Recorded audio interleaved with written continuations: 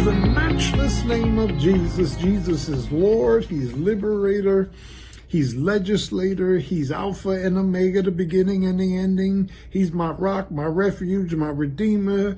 Amen. Jesus is all that, and we love him. Tonight, I want to deal with a scripture in Mark 5, and it deals with, amen, continuance in spite of conflict. That is, in Mark chapter 5, there are a series of stories, and one of the stories is that a ruler of the synagogue comes to Jesus.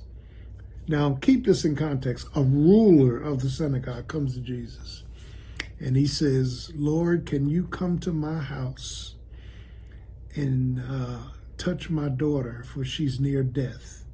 And Jesus said, yes, I'll come. Okay? And Jesus is following the man to his house. Now, let me stop, pause, and part. He's a ruler of the synagogue. He's a Jew. He's a devout Jew. And he believes that Jesus has the power to heal his daughter. We got to always believe before we pray. We got to believe before we ask. We got to believe before we assume. We just got to believe that Jesus is able. The drawback is he took it upon himself to say, can you come to my house? When Jesus really didn't need to come to his house, because Jesus got power over distance. He could have just spoke the word and his daughter would have been healed. But Jesus said, okay, I'll come with you. I'm moving based on your level of faith. I'll come with you as you asked me to. And on the way to the house, and I've been over this 1,000 times, there is a woman with an issue of blood. And all of a sudden, there is a pause in him coming. There is a purposeful pause. There are some purposeful pauses in your life that we don't understand. I've been praying about this for years. I've been asking God. I've been seeking God. And it looks like God is just taking his time. No, it's more than that. This woman was in a crowd when Jesus came through, and this woman said within herself, that's faith. When you can speak to yourself, amen, and believe in yourself that God is going to do something, that God is able, you tend to reach out, amen, and get it done. She said, if I can just touch the hem of his garment, I will be made whole. Now look at her faith. And so the story goes on, the narrative goes on, where the woman touches the garment, and this man who asked Jesus to come to his house, he's on pause. He's on pause purposely. You and I are on pause purposely. God wants us to see something. God wants us to know something. God wants us to feel something. God wants us to register something. He's still on pause. Jesus turns around and says, who touched me? And the disciples said, come on, Lord, all these people out here? He said, no. Somebody touched me with virtue.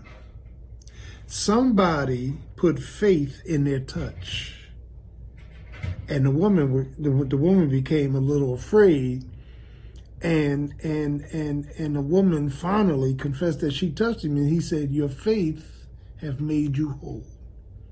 Because she touched the hem of his garment with the thought that if I can just touch it, I'll be made whole. If I can just get to Jesus, believe in him, and just rest in him and rely on him, I'll be made whole. So the woman was healed, but let's concentrate on the man who was paused. He's sitting there saying, I asked him to come to my house, and now we done made a pit stop. And it looks like God makes pit stops on us. Finally, Jesus tells the man, let's go. And as they get to the house, a messenger comes. There will always be messengers to discourage you. There will always be messengers to attack your faith. And the messenger said, leave the master alone, your daughter has died. Jesus tells the man, no, let's go on. Only believe. If there were no other powerful sermons, then only believe. Only believe. In spite of what you hear, what you see, what you feel, what you conscientiously imagine, only believe. And the man said, I believe, but help my unbelief. In other words, I asked you to come to my house because I believe, but obviously the belief that I had is not the belief that you're requiring.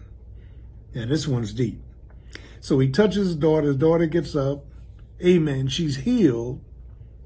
And the moral to the story is that God sometimes delays, and delay is not denial. Sometimes God deliberately makes us observe other things. He directs us. He dedicates us. He pours out circumstances and plans and purposes to force us to the level of belief that we need to overcome. Maybe your belief this morning is not what you really need to be delivered. And God will furnish that belief. God will nurture that belief. God will develop that belief. God will dedicate himself to that belief.